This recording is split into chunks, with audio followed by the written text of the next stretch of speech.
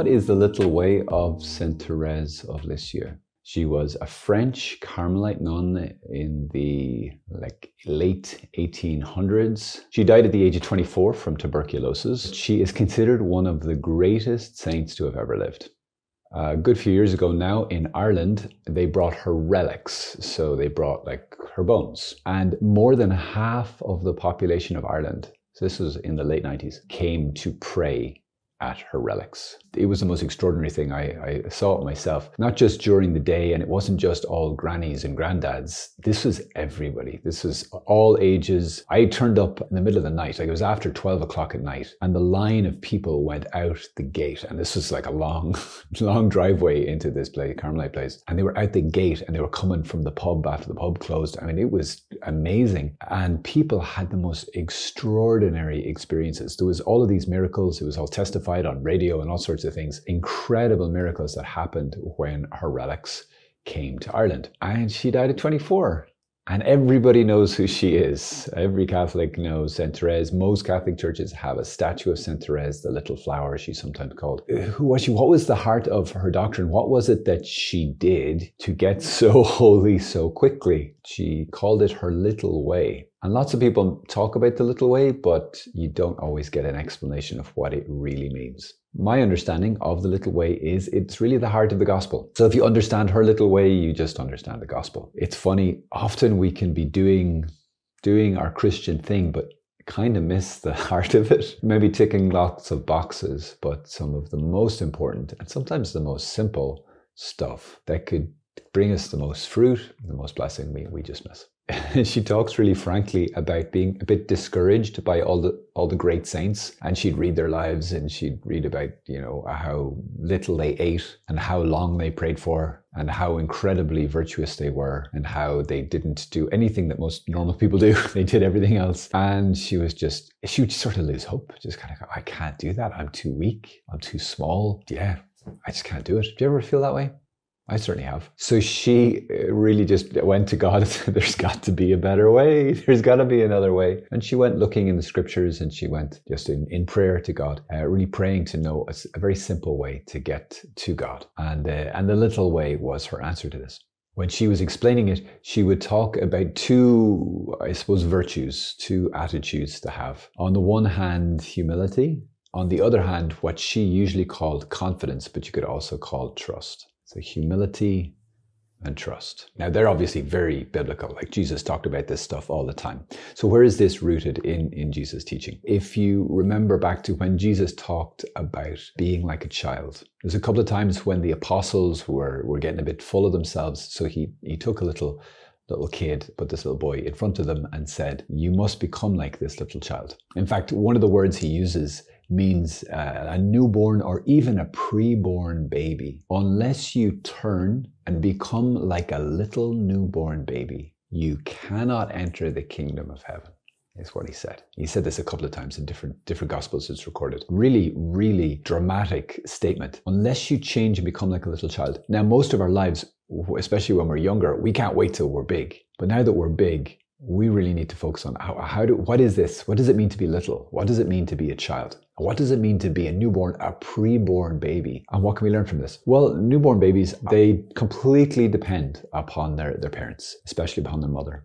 They can't feed themselves. They can cry. They're really good at crying and sleeping and going to the bathroom. That's their expertise. They've got a PhD in that. Everything else, being cute. They can be cute, but apart from that, they really can't do anything. You have to do everything for them. And Jesus says, unless you become like this, you can't enter the kingdom of heaven. He backs this up then in John's gospel at the Last Supper when he says this outrageous statement. He says, apart from me, you can do nothing. Outrageous, right? Because you're thinking, I can scratch my nose.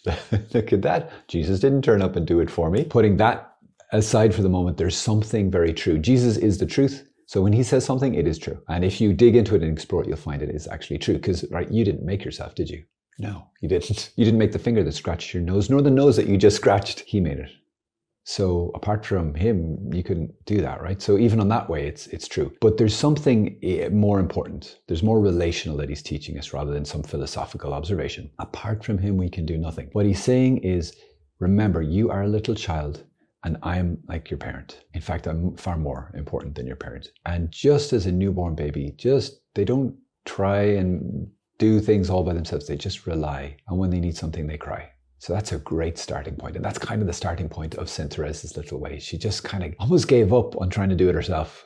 She's like, I cannot be like one of the great saints.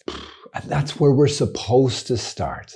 But in our pride, we're like, oh, I have to do this thing. And we enter into striving. It's like, I have to make myself holy and then he'll love me, which is the total opposite of what the gospel is. This is love. Not that we love God, but that he first loved us. St. John tells us. It's not that you do something and then you're good enough and then he'll love you. It's that you're just, there you are, like a newborn baby. You've just arrived, plop, and you can do nothing to be loved. Now you could try and strive, right? And get busy and spend the rest of your life chasing something that he wants to give you for free. But what he says is, no, stop. Just be who you are and realize that I, in my love, completely love and accept you. I have done everything for you. I've saved you and redeemed you. Just receive it as a baby would. Have you ever danced with somebody who isn't a good follower? Or if you're a good follower, but they're not a good leader, it can't really go anywhere, can it? It gets really awkward. And if the person's not a good follower, it's just so awkward. It's really like this between us and God. So it's like a dance. Okay, you don't have to. He asks, would you like to dance? He's not going to force you. If you say no, you go, okay, walk back across the dance floor a bit later. Would you like to dance now? No? Okay. He keeps trying all your life. He keeps trying and inviting you to dance. He is the best leader ever. He knows the dance moves that you are created to do, the ones that will make you look the best in your life, and that will bring the greatest glory to God and the greatest joy to your soul. Do you resist when God tries to maybe move you this way or suggest this thing, or let's look at this sin? Oh, how do you resist? Or do you go along with it? If you could learn to be like a child, a good follower, to humble yourself and realize, I don't know the dance moves. I need someone to help me. But on the other hand, to really trust and let him lead you. And when even if it's something that's, that's a bit of a spin, that's a bit scary, just trust him. He knows the dance moves. He knows what will be the most amazing, the most beautiful, the most fulfilling for you. Just trust him. Because when you do that, when you have a good leader and a good follower, it is so beautiful. And everyone around goes, wow. And it's glorious. And other dancers nearly kind of stop. I go, this is the way it's supposed to be. Why can't you dance like that?